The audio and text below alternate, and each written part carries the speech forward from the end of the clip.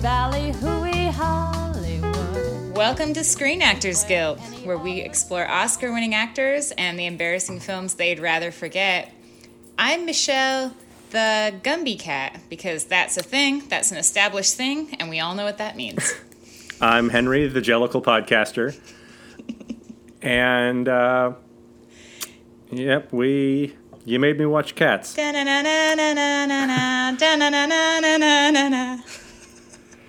Jellicle Cats. It's okay, so this is a Judi Dench episode. Yes. In honor of Dame Judi Dench, star of stage and screen, an icon for goddamn 60 years. Timeless icon. What a treasure.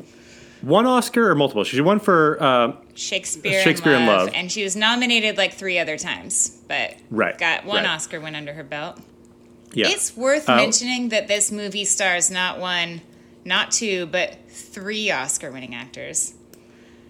Oh, yeah. Wait, Ian McKellen won an Oscar? Oh, did he not win an Oscar? I thought he won for...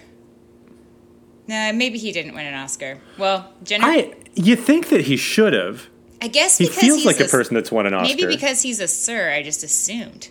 It's not the qualification. It just kind of like, I was like, oh yeah, Dame Judi Dench won an now. Oscar and she's in this movie. Sir Ian McKellen obviously won an Oscar and he is also in this movie. Jennifer Hudson definitely been is the nominated other a bunch winner. of times. Right. She won for Dreamgirls. She did. But yeah, we'll do a Jennifer Hudson episode down the line. I'm sure she's in other bad movies. She's in Sex and the City too. Oh, fuck, really? Yeah. Well, you're going to have to do that at some point. I actually had to ask Jesse's advice and find out if it was too abusive to make us do that this week. And then I remember Cats existed, and it's a way kinder choice. Yeah. And you know, Dame Judi is a marvelous actress with, a bunch of great, weird, creepy roles under her belt. Mm-hmm. She's... I could watch her read the phone book, and I guess I could watch her sing about cat death. You could, and we did, and I have a little nugget for you. I've watched this movie 3 times. Oh, God. Why? So, how? Here's the thing. I do this recreationally outside of the podcast. I subject myself to just terrible bullshit because it makes me extremely happy. And I watched this movie once when it first came out. I downloaded a copy of this with like Korean subs because it was still in theaters. And I was like, but not here, not here. Somewhere it was still in theaters. And then I couldn't wait to introduce more people to it. So this is my 3rd time watching this movie, and I gotta tell you, still a fan. And yeah, does it age like a fine wine? Does it get richer every watch, or do you basically get it the first time through? There's no topping the first watch because the horror and the surprise and then the bewilderment are like all like fresh. Yeah. But now I know all of the things that are going to happen, and it doesn't stop me from enjoying watching someone else watch it.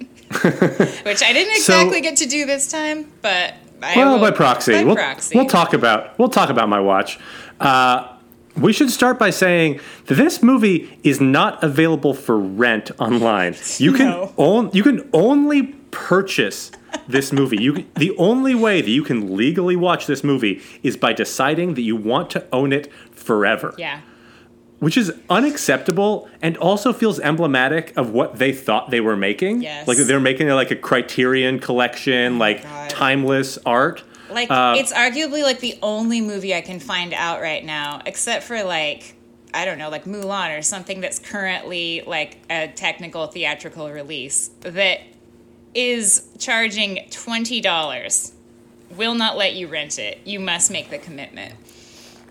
It's truly cruel. And ironically, I honestly probably already should have done this. Mm-hmm. Yes, correct. This movie is cruel in a number of ways. It's cruel to its audience. Yeah. And frankly, it's very cruel to the actors in it. It is far crueler to the actors in it than anyone else associated with this movie. I kept watching in horror as like, especially Dame Judi Dench. Judi Dench made me the saddest because I mean, it's fucking Judi Dench. Also, she's 85. Like, she's 85? Yeah, dude, she's old. What is with British actresses and seeming 20 to 30 years younger than they are? I think that she's 85? I think she just, like, hit that mark where she started looking like she was in her 60s and then just maintained. Right. She's probably looked like she's been in her 60s for, like, 40 years. Mm-hmm. But, like, you know, that deal with the devil pays off in the long run. Yeah. But, I mean, she's getting on in years. Mm-hmm. Let us hope that she has many more years of wonderful acting in her, but what a cruel thing to do to someone in the golden years of their career. Like, come on, Tom Hooper. Yeah, Tom Hooper is a motherfucker, and I hate him. Oh, man. I know nothing about him beyond that he made one movie I liked and then a bunch of movies that got increasingly cringy. But, I mean, I feel like Judi Dench gets off relatively easy in this compared to Ian McKellen, who they basically make eat his own shit over and over again on screen. Yeah, like, the first time you see him, he's backstage lapping like water out of like a loose pan and just is in shambles. Not a word that he says can be understood. That's not the first time you see him. That's the time where they really pushed me over the edge to being like, this is a crime against Sir Ian McKellen. The first time he wanders into the ballroom and goes meow meow meow. They made him say meow meow meow. They made a few people say meow Ian meow meow. McKellen. God damn. Yeah. So, the thing is, I have some backstory. All of the actors had to go to cat school to learn. Do you know about this? Please, though. You know more about this than I do. Please, they all had to learn how to move like a cat, like a lot of shoulders, a lot of hips, a lot of wiggling around and writhing around. Like an hour of cat practice at a time, right? Where they're just rolling around on the floor like cats. Oh, yeah. But Sir Ian McKellen, bless his heart, was the only one to not participate in this terrible charade. So more power to him. That's probably why they made him meow. And you can really tell in his performance, too, because he just, he walks out on stage, he monologues some, nonsense that's, got music in the background. It's kind of not a song, and then he just, clocks out for the day. Okay, I have a question for you. Yeah. Do you understand anything that's going on in this movie? Because the lyrics do not tell a story. No. The action sort of tells a story, but at no point could I understand what was happening from beginning to end, except that they are anthropomorphic cats. Yeah, I want your hot take on what this movie is about. Because, obviously I've got a little more to work with, but... As far as I can tell, this movie is about archetypal cats that do not exist in the real world desperately wanting to die. Right? It's a competition to see which cat gets to die. Yeah. Yeah. It's definitely that. I think so. That was my read on that as well. What do you think a Jellicle cat is? So I have... I write down the question. I've written down the question, what is a Jellicle cat, 4 or 5 times in my notes. The only thing that makes sense to me is a magical cat. But you could say magical cat. Mm-hmm. That's a word that we've got. It's an exigent English word. I don't know why you would. T.S. Eliot's probably to blame for this, right? He is. So the weirdest thing, I don't know a lot about the stage, the work of Andrew Lloyd Webber's work of art, perhaps, in some people's opinion, that ended up on the Broadway stage. For 30 years. Forever. A beloved, the longest run, and this beloved play, I guess, musical, you could, kind of a play. It's all based on the work of T.S. Eliot, and so our friend Angie happened to have a book of what is the name of this book? It's called Old Possum's Book of Practical Cats, and written by T.S. Eliot in 1939. So the lyrics to these songs are word for word the poetry from this book without any exception that I could find. I was paging through it like, oh, come on. Oh, my God. It's the exact. There was no difference, discernible difference. And that explains a lot. Because when you read it as like a little whimsical book of like 1930s poetry about cats, it's kind of charming. And it doesn't make a lot of sense. But it's also poetry about cats, so it doesn't have to make a lot of sense. As a song, as a musical, as a plot-driven story? Yeah, and yeah, they tried to sort of make a narrative out of it, which is, like, truly, there's so much about this that's unacceptable. Yes. And, like, shouldn't have happened, shouldn't have been allowed. There are moments watching this movie where I kind of get how it could be magical on stage. Oh my God, me where, too. Like, yeah. There are sequences, we can talk about highlights and lowlights, but it's probably a sum total of 7 minutes of the movie where I'm like, yeah, I could see how this would be really fun to watch in like the suspend your disbelief magic of the theater, where people are dressed up as cats, but like not in a way that is the stuff of nightmares and like furry sex dreams. Yeah, it's established. These are actors in cat suits. It's a romp. Yeah. One of the things that I have to say that like really would sell this as a musical is the fact that, as a musical on stage, is the fact that all the actors are extremely skilled dancers. Yes. And so like just that alone, like whether you love or hate the music, 'cause a lot of it is hot garbage, but it's still like very impressive to watch these technically skilled like expert dancers do this like crazy complex choreography on stage. That is impressive. This movie has like so much moving camera, so many special effects, so much smoothing over of everyone's movements. It looks like their legs, like their feet are always hovering on the ground and never touching the ground. That I kept looking at it and being like, okay, I know that the lead actress in this movie is in like the Royal Ballet and she's like a famous dancer. Francesca Hayward is supposed to, I like looked her up and she's got strong dancing chops. I can kind of tell that she's a good dancer in this movie because she can like bend her legs and keep them elevated and do these things. But it also looks like they magicked her onto all these different surfaces and then she's flying through the air like she's on wires. It's such a waste of like skilled dancers that I just don't. And there's not a human being alive who has ever said, I want to see multiple extended ballet sequences in a movie.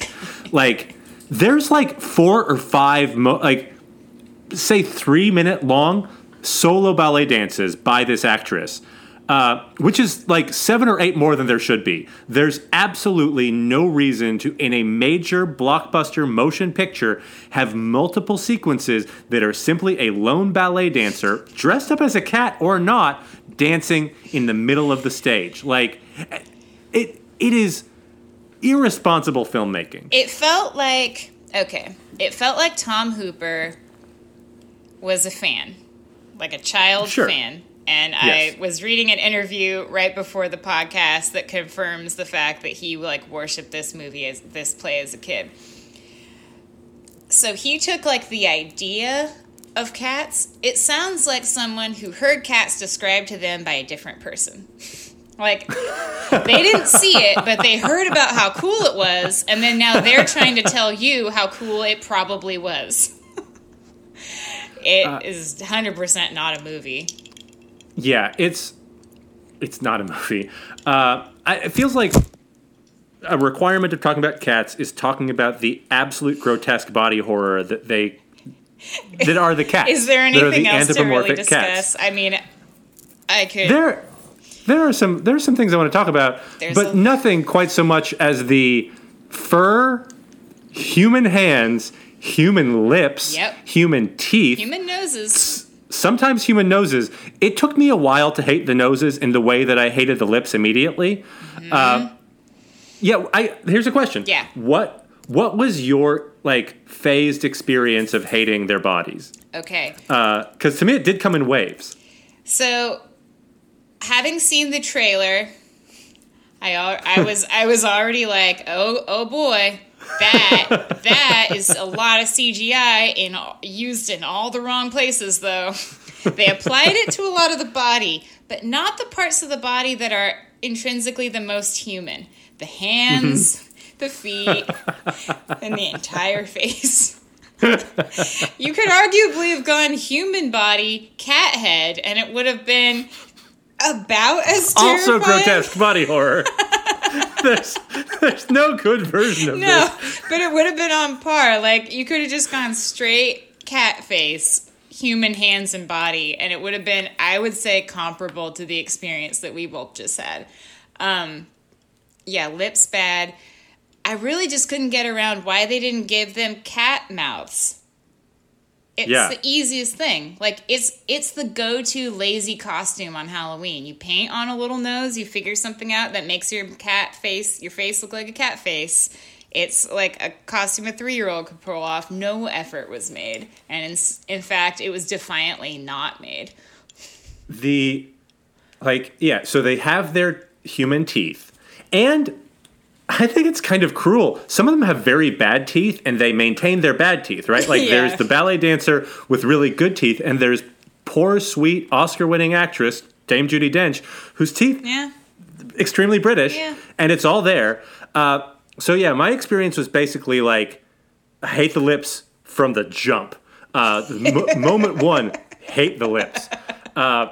Teeth, that comes a little ways after, where I'm looking at the lips, oh God, they just have human, like big, pearly, human white teeth. And then going on. Judi Dench comes in with the hands are there the whole time, but not until her human hands with her wedding ring are sticking out of her giant fur coat. Yeah.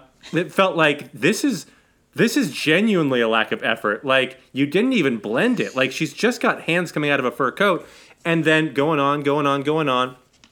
And then we hit the railroad cat.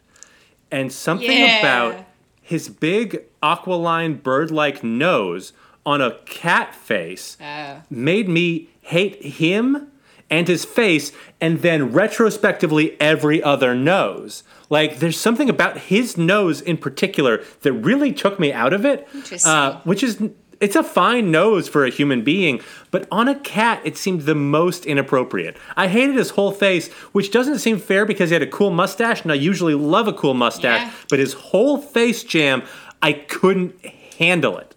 I hated it so much. Which would you say was the most palatable cat face? Because most palatable for my money, I would say, going back to bad cat faces, they have given Sir Ian McKellen the most unforgiving fucking makeup. He is powder white with black eyeliner. He looks like a motherfucking geisha, and then he's just wearing a shabby coat, and like it looks like a Dollar Tree costume with a little extra makeup. This poor man. Jennifer Hudson, I think, has slightly feline features, and so her face was a little less jarring. Something in the eyes or something. She didn't, creep me out nearly as much as the rest of them. Her face worked for me. Mungo Jerry and Rumpelteazer worked for me. Yeah, those guys. Yeah, I don't like their segment was one of the moments that is unacceptably horny. But it was horny. That's true. There's a lot of stuff happening on and around the bed. Yeah, it wasn't explicitly, but there's they do a lot of the cat nuzzling that sort of sometimes it's never good. It's always horrible, but there are times where it's horrible in a more mundane way, and then there's times where it feels kind of pornographic. And Mungo Jerry and Rumpelteazer were among them. Yeah, this is a very sexually charged movie. This is, and not just in Furryland. It feels like they're cats wanting to fuck from the jump. Yep. So, and I thought, I'm not going to say that Jason Derulo worked, because he didn't, but I didn't hate how he looked the way that I hated some. I liked his bling. They gave him a fishbone bling hanging around his neck. It's a fun touch. You know whose bling I didn't like? Well, everything about Rebel Wilson in this movie is a war crime. It is. But Rebel Wilson's collar defies physics. It's floating up the entire time. Really? Like a buoy on the ocean. Yeah. Like at no point does it adhere to gravity. It's just like fucking Dilbert's tie up the whole time. Let's just talk about the Rebel Wilson segment character. We got to get this out of our system because I will say up front, I like Rebel Wilson as... She's a fun actress. Yeah, like, I think she's really funny. She did a good job. I thought her and James Corden, following the epic bomb of this movie, went on stage at the Oscars and presented the visual effects category dressed in their Cats costumes for fun. And I was like, okay, like, she's down and she gets it. Like, I'm on board with her as a human person, but her role in this movie... I can't decide if I'm mad at her or if I'm mad at Tom Hooper or just everything around it, but they gave her nothing to work with, and it's very upsetting. There's... From the moment she's on screen, it's terrible. She's a Gumby cat. She's the Gumby cat. And the first shot of her is her writhing on the ground and scratching her crotch. Yep. And this movie seems to believe that by dressing somebody up as a cat, we just grow to accept them doing really unpleasant things with their whole groin area. And that never comes to pass for me. It's always unpleasant. It's always skin crawling. And they give her so many horrible things to say. She has a lot of cat puns. A lot of cat puns. Do you think he just got neutered because those notes are high? Don't mess with a cat lady. Like, they're not things that work. He's really milking it. Cat got your tongue. That was one of my...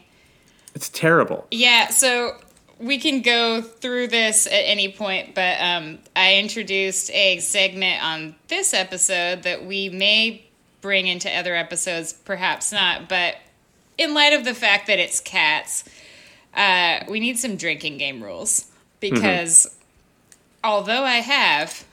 No one should watch this movie sober. Yep, I watched this movie cold sober. Same. And yeah, it's not a good idea. Yeah, I've seen it sober 2 times. I had a couple drinks the last time I watched it. Jesse watched it with me last night, and we made some like rum drinks, and we named them the Rum Tum Tuggers. It's pretty good. Yeah. It's pretty good. But one of my drinking game rules for this movie is going to have to be every time they do a cat pun. Because it's like, they're living in a cat world. It's like London, but if London was catered exclusively to the needs of cats, there's a milk bar. There's like... Right, is that a thing? Are milk bars a thing? Or is it just a thing in this, like... I had a question. Like, are milk bars a thing? That can't be, right? That's horrifying. I hope they're not a thing. But, you know, there's parts of this movie that sort of seem like they're supposed to be in a regular world. But you're right. That's also like the Feral Heights Hotel or something. So yeah, there's like probably the Egyptian, not a real thing. Like theater and like all the things are. But that's a real theater. Oh, is it? I mean, there are a bunch of Egyptian theaters. I don't know if there's one in London, but like the Egyptian is a fairly common theater name. But milk bars I have never seen, and I have been to a lot of bars in a lot of places. Yeah, Milk Bar was. Yeah, there's a lot of like cat stuff. There's a lot of cat puns. If you look at all the billboards in the background, they're all like cat puns and themes. That is a definite rule. I would say, I think shots of Judi Dench's wedding ring, drink. Yeah, apparently in other cuts of this movie, because I read in an interview with Tom Hooper, they were making visual, the visual effects changes were being made up until the day of the premiere, like the day of the premiere. So that's fucking bananas. He's working with the UK, the US, and Australia, and they're all coordinating on different time zones. So he's talking about the fact that like you're receiving a file at 4 a.m. that you have to render, and then you're going to receive another file in a few hours from a different country. And like up until the premiere, no one associated with the movie except the editors had seen it. He hadn't tested it with any test audiences because he was like, well, without finished visual effects, it would be pretty misleading. So this will be the first time anyone's seen it. Yowza. Yowza. Right, because the first cut, you see her, like, veiny human hand with the wedding ring on it. But subsequent edits, she's still wearing a wedding ring. Yeah. Like, they don't take it out. Apparently, there were cuts that I guess probably not the finished one that you and I saw, but I think if you had There were some that maybe got released early, or if you went to the premiere, you probably saw a cut where she's just got a straight up wristwatch that she didn't feel like taking off, and it made its way into the movie, and it didn't get edited out in all of the cuts of it until like probably it was like released like mainstream internationally, theatrically, or like for DVD. But there is plenty of footage out there of this full costume Dame Judi Dench just rocking a gold wristwatch. Like, I don't feel like changing. You're lucky to have me. Yeah, Christ. Bless her heart. Every time James Corden eats, you probably need to drink. Yeah. He's eating constantly. And I'll say, I didn't hate James Corden in this. He was one of my 2 favorite cats. He was my second Jellicle choice. I'm not going to say that his performance is... He's good. I'm not going to say I like the segment. It's largely despicable. But he's very charming. He knows and I'll what take movie his charm. he's in. He does. I think he has a real grasp on what he's doing and what his role in this movie is. Mm-hmm. Who's your top? I think I know what it is. I know what mine is. But it's got to be Skimble Shanks the Railway Cat. For my money, my favorite Skimble cat. Shanks the Railway Cat is your top. He's near my bottom. Oh, no. His song, though. He tap dances. His song fucking slaps. Who needs an extended tap dance sequence in a modern movie? This guy does. There are moments, there's like a minute or two where he's just standing there tapping his feet. This is in this visually overwhelming movie. That is one of the segments where they forgot they were in a visual medium because he's just drumming with his feet stationary for a minute and a half. Oh my God, I loved it so much, Henry, so much. That was my favorite. I love a good tap. I like a good tap too, but not on the silver screen. There's ways to film things. There's things you should put on screen and things that might have made sense in 1945. But so good. You don't need this now. He practically barrels the camera and says, "I'm a cat that cannot be ignored," and I was like, "I agree, sir. I agree." Interesting. So my tippity tip top is Taylor Swift in this movie. I did not expect to think that. No. I did not go in it. Like, I went in assuming I would hate Taylor Swift's performance, and it is bar none the thing I liked the most in this movie. I liked it quite a bit. Her song is catchy. Yep. She's compelling. And this was the one moment where I was like, you know what? I can see how this would be enjoyable on stage. Like, it's a delightful song. Mm-hmm. It's got pep. It's got vim. It's got vigor. And she's selling it. And part of it's because she's the only person that's trained to be in music videos. Yeah. So, like, her thing works in a way that none of the other segments do. I don't know. I feel like Taylor Swift, I don't know who her character is. I don't know anything about her. Appears out of the clear blue sky to advocate for McCavity. Oh, yeah. We didn't really talk about... It's going to take one sentence to describe what this movie is about. So all of the cats are apparently Jellicle cats. Not still unclear about what that means, but they're all competing for Judi Dench's character. Old Deuteronomy is like this wizened old cat that at the end of the day is going to pick one cat to like ascend to some kind of afterlife. Yeah. To die. To basically die and have a better second life or whatever happens to a cat when it dies. So they're all competing and they all have to kind of put on their own little show. It's like a variety show for Old Deuteronomy to like explain why they should move on. And then Idris Elba's character is like, hard pass. I'm going to let Taylor Swift do it for me. Yeah. So I was curious if... maybe you can answer this. If that whole McCavity kidnapping cats is part of the play, because it's not referenced in any of the songs. It's not, and there are many pieces of the songs where like responding to the kidnappings that feel like they have taken a song and like turned it in a way that it didn't mean to go. I mean, it's possible that it's part of it, but it really felt like it was shoehorned onto the movie to try to create stakes where they're like, they didn't need them otherwise in the there's play. Absolutely no plot. Because, like, people will go and watch the Blue Man Group on stage, right? And there's no fucking story to the Blue Man Group. It's just a series of interesting things. Yeah. People go watch Stomp. There's no story to Stomp. No. Cats could be like that. But it feels like they, like, tried to create tension and stakes and conflict in a movie where there is Elba, none. he magics Judi Dench's character onto a river barge where he's magicked some of the other cats, and they're on the River Thames, and they're stuck there in mortal peril, I assume. I don't really know. He seems like he's an evil sorcerer cat. There are 2 magical cats in this movie. One There are. is very good at magic, and the other one is not very good at magic, but he still does do magic. He does. He also... this is Mr. Mephistofeles is the one that's not so good at magic. And I have many issues with this. But the first is the lyric, "I'm black from my head to my tail," Yeah. which he sings. Yeah. There are some problems with this. He's not black from his head to his tail. No. His face is white. His neck is white. That, because it's a white actor, that wasn't necessary. There are black actors out there. In fact, in this movie. In fact, there are famous black actors in this movie. Yeah. You could have very well had a cat that is black from their head to their tail. Why not do that? I think he was supposed to look like he's wearing a tuxedo. Because he's a magician. So he's like white and black. But they should. But the fucking lyric I know. is, "I'm black from my head to my tail." I know, it's nonsense. They also say that fucking McCavity is red, and he's... Yeah, what the hell? Why not just...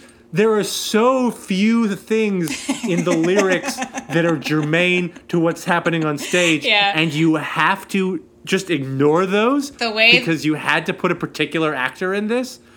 Some of whom we've never heard of. I don't know who plays Mephistopheles. No, the things they had to remain faithful to. I noticed that. Yeah, I didn't think about the black to my head to my tail, from my head to my tail. But the red cat, it's Idris Elba, and his fur matches his face. He is decidedly not a red cat. It would have taken less than 0 effort to change that one lyric. Oh, so funny. So okay. Before we stop talking about the Taylor Swift thing, I have like a little factoid about that. Please. She was, I guess, before they filmed, describing the scene, and her dad, I guess, is like always kind of involved in her projects, and he was like in the room with her and Tom Hooper when they were discussing that that musical number, and her dad suggested, "Oh, what if everybody was going crazy with catnip?" And Tom Hooper was like, "What's catnip?" Wait, come again? So the entire scene... The director of Cats was unaware of the existence of catnip, and then that whole catnip scene was put in at the behest of Taylor Swift's fucking dad? Yep. Because that is where we're at with Cats the movie. It's... Right, the catnip is meaningless to the plot of the movie. But it's also just a bunch of drugged out cats. It's also the main part of that whole scene. It's central to the song. It's the only thing happening besides her like singing McCavity. She's on like wires and she's above all of the other cats sprinkling catnip, and they're all writhing around on the ground, and they're like having it's like a pre-orgy scene pretty much. Mm-hmm. Everybody's it's very horny. It's very horny. They're all on cat drugs. That entire scene would have been nothing if there hadn't been, like, the catnip element. And all of that happened because Taylor Swift's dad happened to be in the room. And the first thing he thought of was, like, well, cats like catnip. And, like, all right, we've got our pivotal scene in the movie. So this movie does a couple of things that I didn't realize were possible. One was make breakdancing look bad. There are the 2... cats with mohawks, not a thing, and they breakdance, and I've never thought that breakdancing could look awkward or unpleasant. I love breakdancing, except if you CGI over it with human beings in furry cat suits and like make their actions through no fault of their own enter the uncanny valley, it makes it look really bad. Yeah, it looks so bad. It looked terrible. Why did they have to edit it so much? The other thing is, I never thought that I would find Idris Elba cringy and annoying. And I never thought that I'd be angry that somebody took off Idris Elba's clothes. Oh my god. But I was. Oh my god. I was. This movie doesn't understand a lot of things about itself and about how people are going to experience it. And among those are that when you dress something in clothes, when you take off those clothes, they will seem fully human naked. Yeah. And Idris Elba's wearing like a big trench coat and a hat for most of the movie. And then suddenly he's naked, and he seems like a naked human man covered in fur. Oh my god, he's definitely a naked human man. Okay, so things that other cats have going for them that make them look less naked. Maybe their fur is like a slightly different color than their natural skin tone. It's not maybe clinging to their body and skin tight in some cases, like Judi Dench, or it's like fluffy, or there's some kind of other... Also, he's wearing clothes.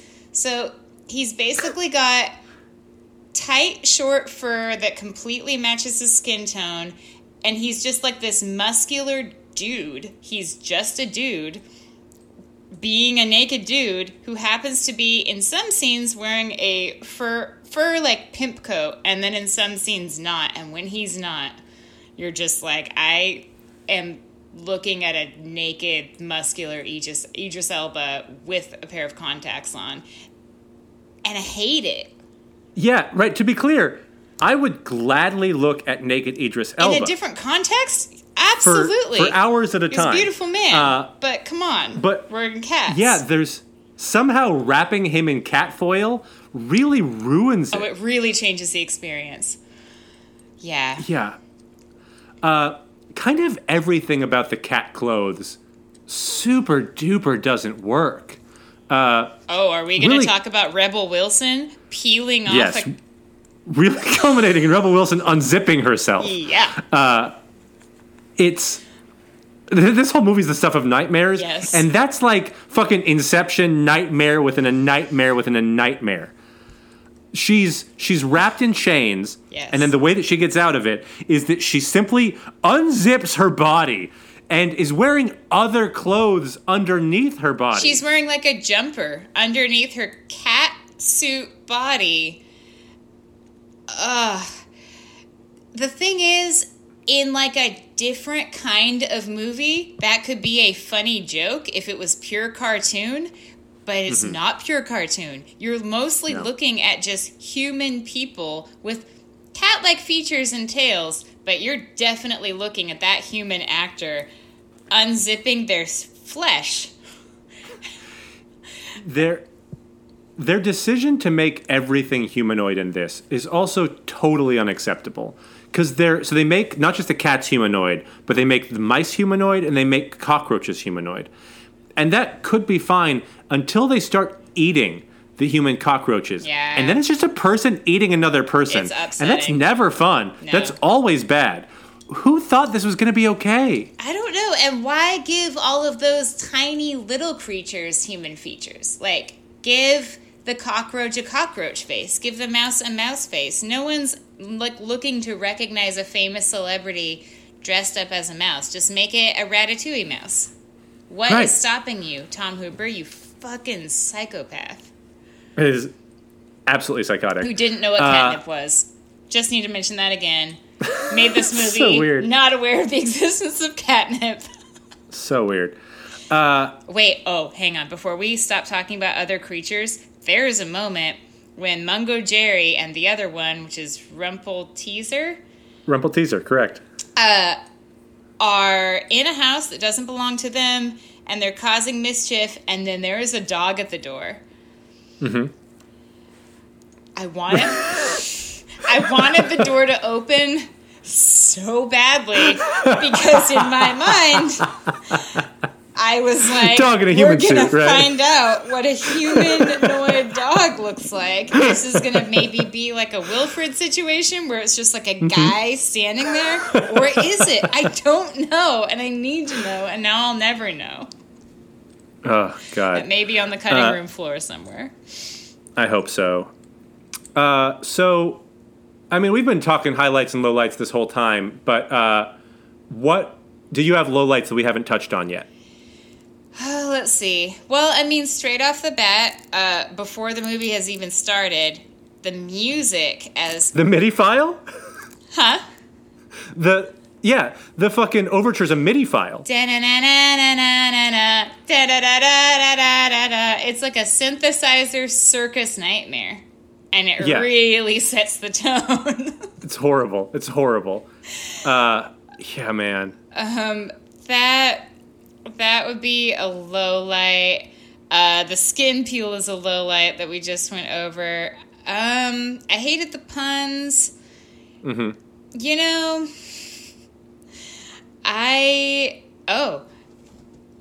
Quick highlight. One of my favorite things is when all of the cats are in the milk bar and Jason Derulo's doing his Jason Derulo thing. Mm-hmm. I guess low light is that he doesn't say his own name in his song, which is pretty right. It's just necessary. Yeah. He does say his cat name in the song many times. It's a little nod. But he runs outside into the London streets and just looks up at the sky and yells, "Milk!"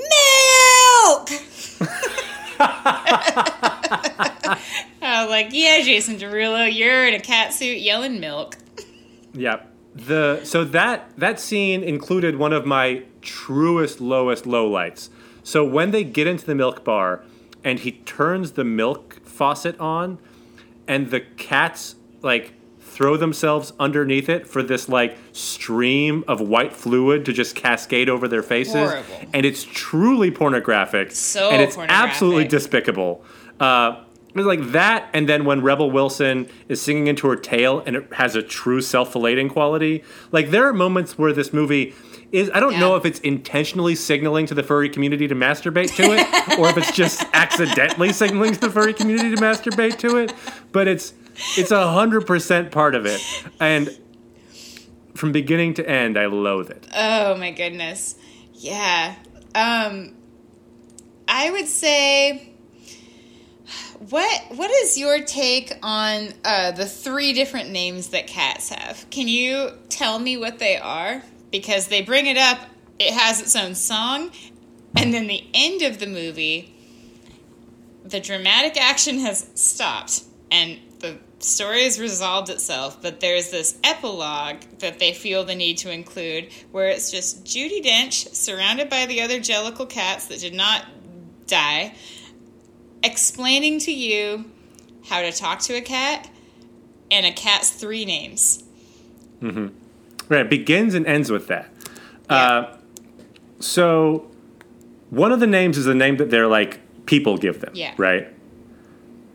And then the other name, there's a third name that's their special secret cat name. Yeah. And then there's a middle name that I don't remember absolutely anything about. I don't know what the lyrics are to any of these songs. They might as well be singing in Swedish. I can't follow it. There's no narrative to it. It's just random nonsense words over and over again, sometimes rhyming, often not. Oh man, but Mr. Mistopheles has a pretty good song. Does he? I don't know. I can tell you this. I watched it the other night, and then I had it stuck in my head for about 24 hours after. So, Mr. Mistopheles is... It's a banger. So far, I hope this stays the case. Blissfully, I can't remember any of these songs, except for Memories, which I just know from beforehand. Yeah. That's a song that people kind of know, That's right? sort of famous. I actually didn't know it was from this movie until I watched this movie. Yeah, or from this play. Yeah, how do you feel about Jennifer Hudson?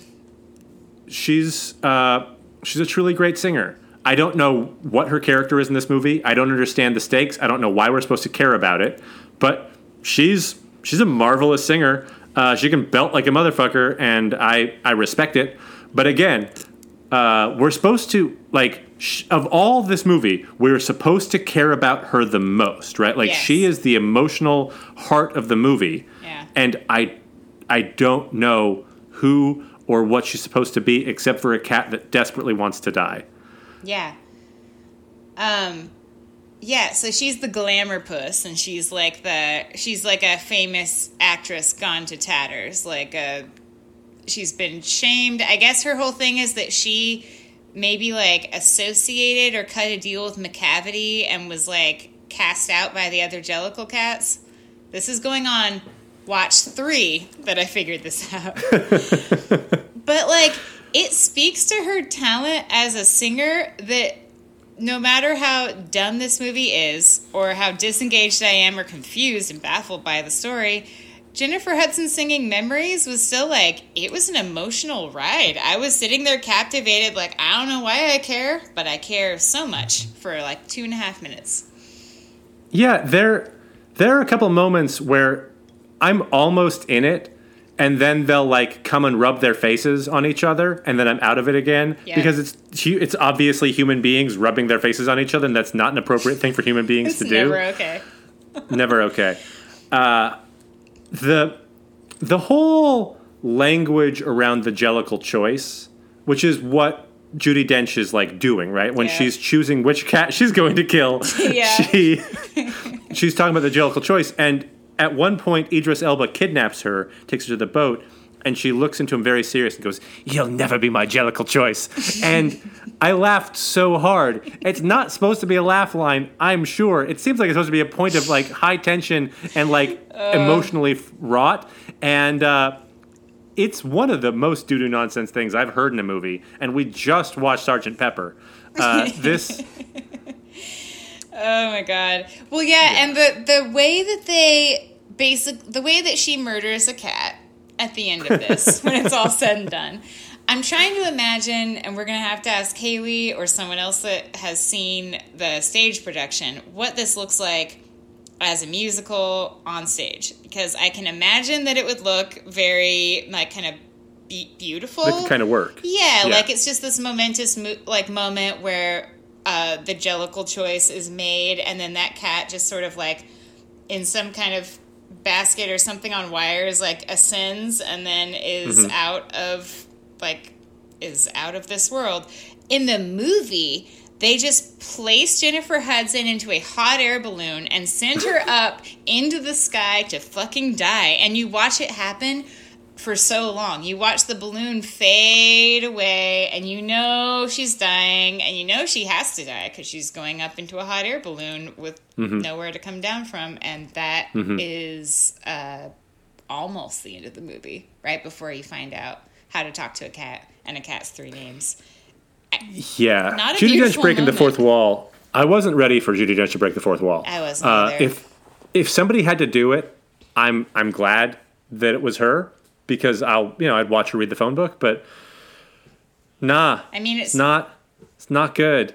It's not good. It's just her sitting there explaining to you that a cat is not a dog. There are 3 names, and that if you care to offer a cat caviar, that's within your realm of choice. Have a nice time, folks. I hope you enjoyed the movie. Like, I don't understand. One thing I will say. There was some negative feedback from all kinds of people associated with this movie once they saw this movie. And Judi Dench didn't know what she was going to look like until afterwards, as I would assume that was the case for all of the actors. But she's like the matriarch. She's this regal figure in the context of this movie. And then she saw what she looked like, and she was like, I'm a mangy cat. Also, her character is wearing a fur coat, and she said, quote, "It's like 5 foxes fucking on my back." So let it be known that Dame Judi Dench is dope, and she absolutely knows what this movie is, and she witnessed some minor pangs of horror. She experienced minor pangs of horror, as did we all, when she got the first cut. Yep, that's very good.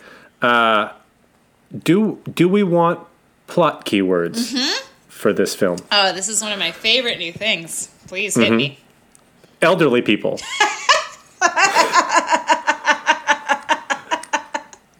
Is that the first one? 3 out of 3 found this relevant. Oh my goodness. Uncanny Valley, Yeah. yes. Animal and title. Wait, what? Animal? Animal in title. When you're just trying to... Yep. Communicating through song, arguable. Title sung by character. Wait, no, was it? I guess they just... Yeah, Jellicle They say cats over and over again. Yeah, they do say cats a lot. Woke Hollywood. I want to talk about that. Wait a second. Retroactively woke because they experienced this movie and responded to it? There is nothing less woke than this fucking fever dream nightmare of a movie. What I'm trying to figure out, like, what would be woke about this movie, except that it has people of color in it. Is that how it's woke? I mean, these are user generated, right? So like, I am just guessing. Yeah, That these might just be a racist on IMDb. Yep. But it is vexing. So there's a anthropomorphic cat plot keyword that then takes you to a bunch of other movies with anthropomorphic cats, if you're curious. Oh. They're sort of the ones you would expect. Puss in Boots, the Cat in the Hat. Okay. She-Ra. You know, Acceptable your cat standard. films. Your standard, yeah. So apparently this was supposed to be an animated movie before Tom Hooper signed on. And an animated movie would have worked just fine. Totally fine, because then you're just experiencing the songs that you know and love, minus the dancing, but with cat CGI, like, it's a family romp. It would just have to be desexualized quite a bit, and then you're off to the races. Yes. It's... So I do have an admission to make. I didn't hate this movie. I didn't hate this movie. It's not good. It's not a movie. I mean, it's definitely not a movie. There's nothing movie about it, and it's a bad movie. But grading on a curve for the movies that we have seen, this has to be one of the least objectionable. Somehow. If there's a bell curve, it's right there in the middle, because it's really like, it's palatable. I think part of the reason that it is that everyone who watches this is so prepared to hate it that you might come away pleasantly surprised. I think I actually did come away pleasantly surprised. Like, there were very few moments, almost all including Rebel Wilson, that I truly loathed the movie. Yeah, I agree. Which is my experience of most movies that we watch here, where there's something like genuinely despicable about it. And the Rebel Wilson segments are all genuinely despicable. And the treatment of Ian McKellen, unconscionable. But the Taylor Swift segment, the Jennifer Hudson segments, fucking Skimbleshanks, man. He's the railway cat. Well, no. He keeps things in order. He's patrolling the cars. Even the Jellicle Ball, most of it's like, all of the solo dances are bad, but there are moments where it's like the chorus dances together in the very beginning. Where I was like, oh yeah, I could get into this. And I hated the dancing in the movie, but something about that really got me. It's not in the like top 5 worst movies we've watched. We would be remiss to not mention the butthole cut. I assume you know what I'm talking about. No? I do not. Okay. No. There was a leak from someone who worked in the visual effects department on this movie that divulged on Twitter several months ago that there was a cut of this movie where all of the cats had little kitty cat buttholes, and that was subsequently CGI'd right out. And I took that to be mythology, and wonderful mythology that I wanted to be true, but I thought it was a straight up lie until I checked Twitter today, and there was a screen grab of multiple kitty cat buttholes that they forgot to edit out that a wonderful watcher found, and I will text them to you. Yes, please. Someone found them. She said they missed a couple, and like, they're there. They're there, and they're decidedly there.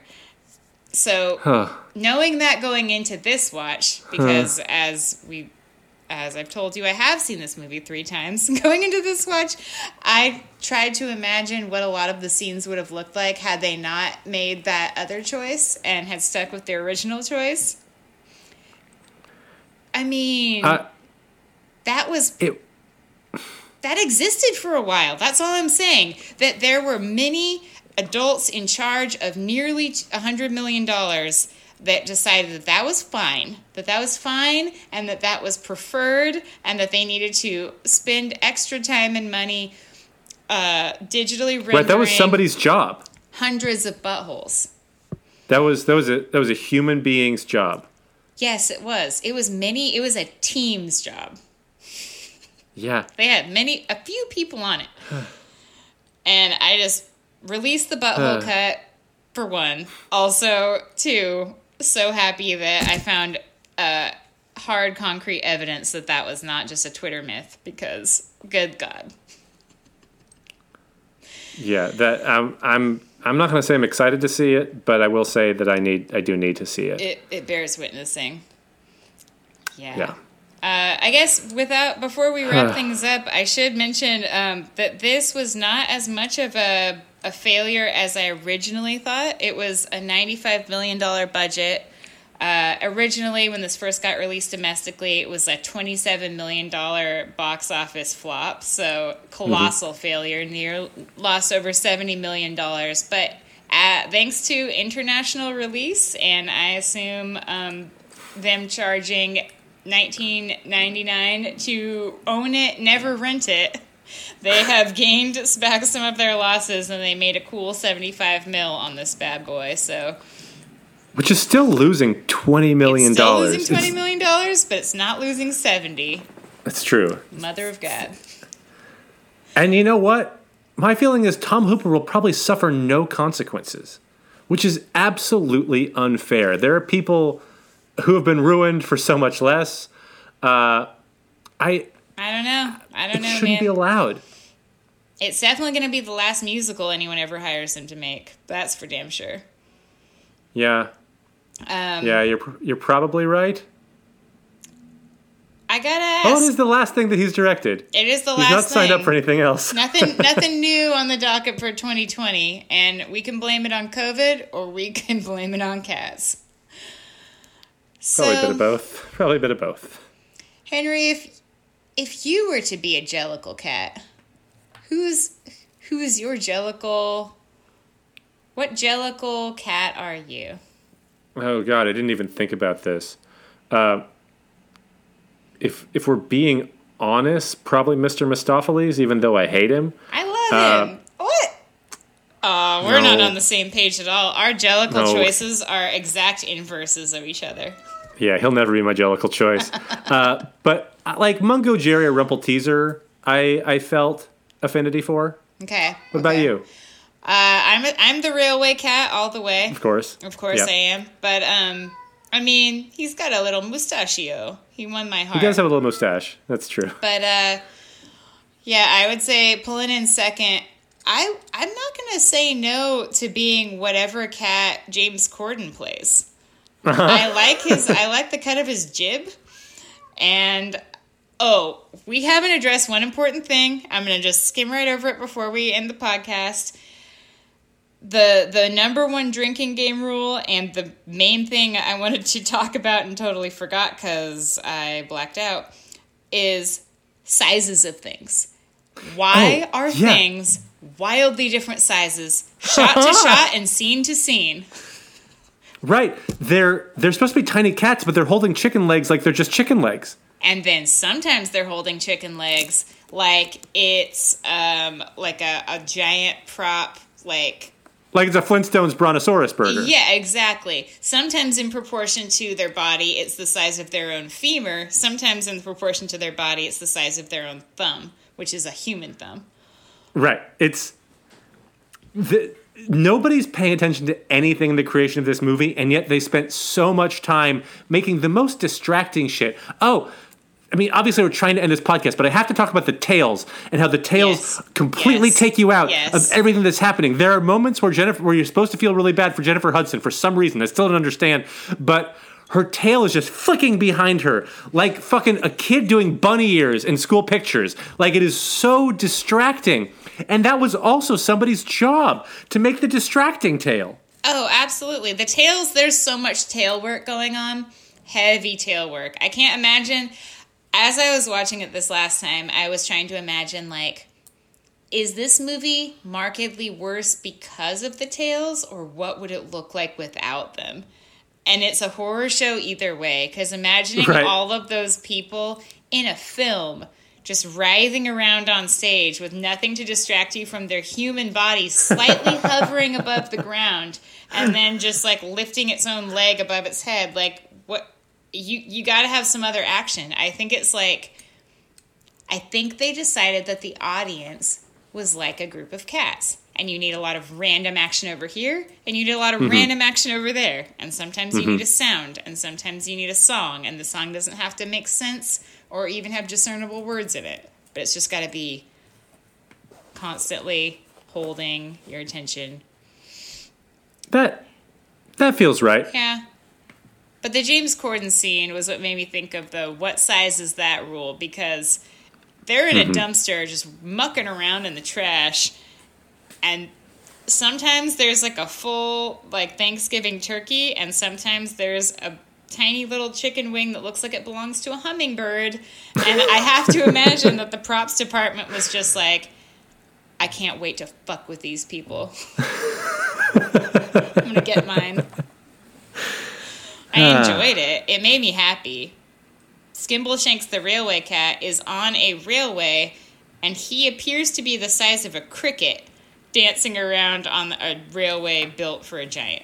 So you just the scaling makes absolutely no sense. It ebbs and flows. It's magical land. Well, we've all learned a lot, I think, about hot air balloons. Stay away from those. We learned about 2 out of 3 cat names. Yeah, not sure what that middle one is. Nope, I never will. Yeah. Well, Michelle, I'm not going to say this was a movie, but it wasn't the worst use of time.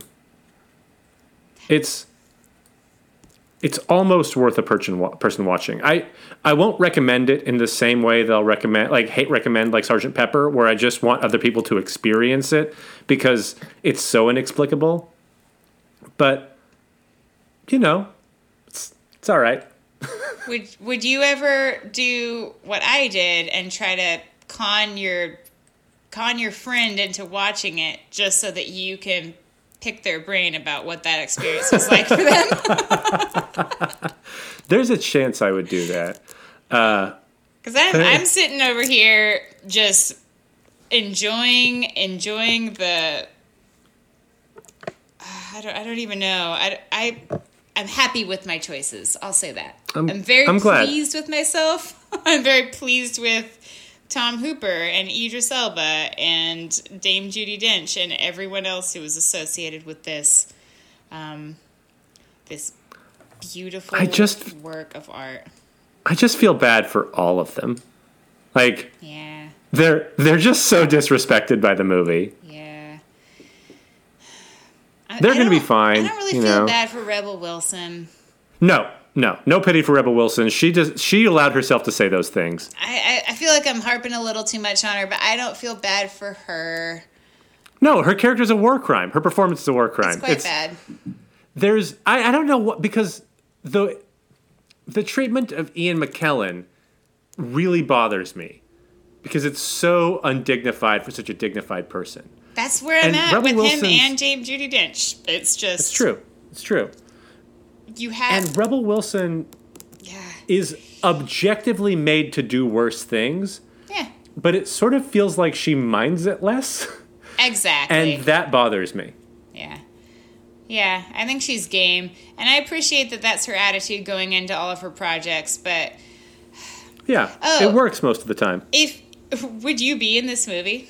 If you could retroactively like be offered a part and actual human money to be in this movie, would you do it? Oh, in a heartbeat. It seems like it'd be a lot of work. I would sacrifice many important things in my life to be in this movie because it's unlike anything I've ever seen, and I don't think it will ever be made again. Nothing quite like this. I think it's going to really reframe how people approach test audiences when it involves visual effects and the uncanny valley, and B, just movie making in general. So yeah. No, this burned fast and hot like a comet. Like, this is never coming back. Yeah. So happy it's out there. I 100% recommend that anyone listening to this podcast at least go check out, a few of the songs if you're not going to delve right into the whole thing. But go get a slice. Go get yourself a few tasty slices of what we just experienced, because it's unspeakable, but the Taylor bears Swift witnessing. Macavity the Mystery Cat is a genuine club banger, and I would listen to that just sitting alone in my house. Yeah. I can't recommend really any of the other songs, but that one works. That one slaps. Yeah. I'm a Mr. Mistopheles Skimbleshanks fan, so there's a few in there, depending on who you are and how much you like watching people tap dance in place. There are different flavors. Different flavors. All right, well, until next time. Meow. Meow, meow. Meow, meow. Meow. Bye for meow. Oh, God. Until then, experiment and fast forward to the future of acting. I'm Henry. Meow.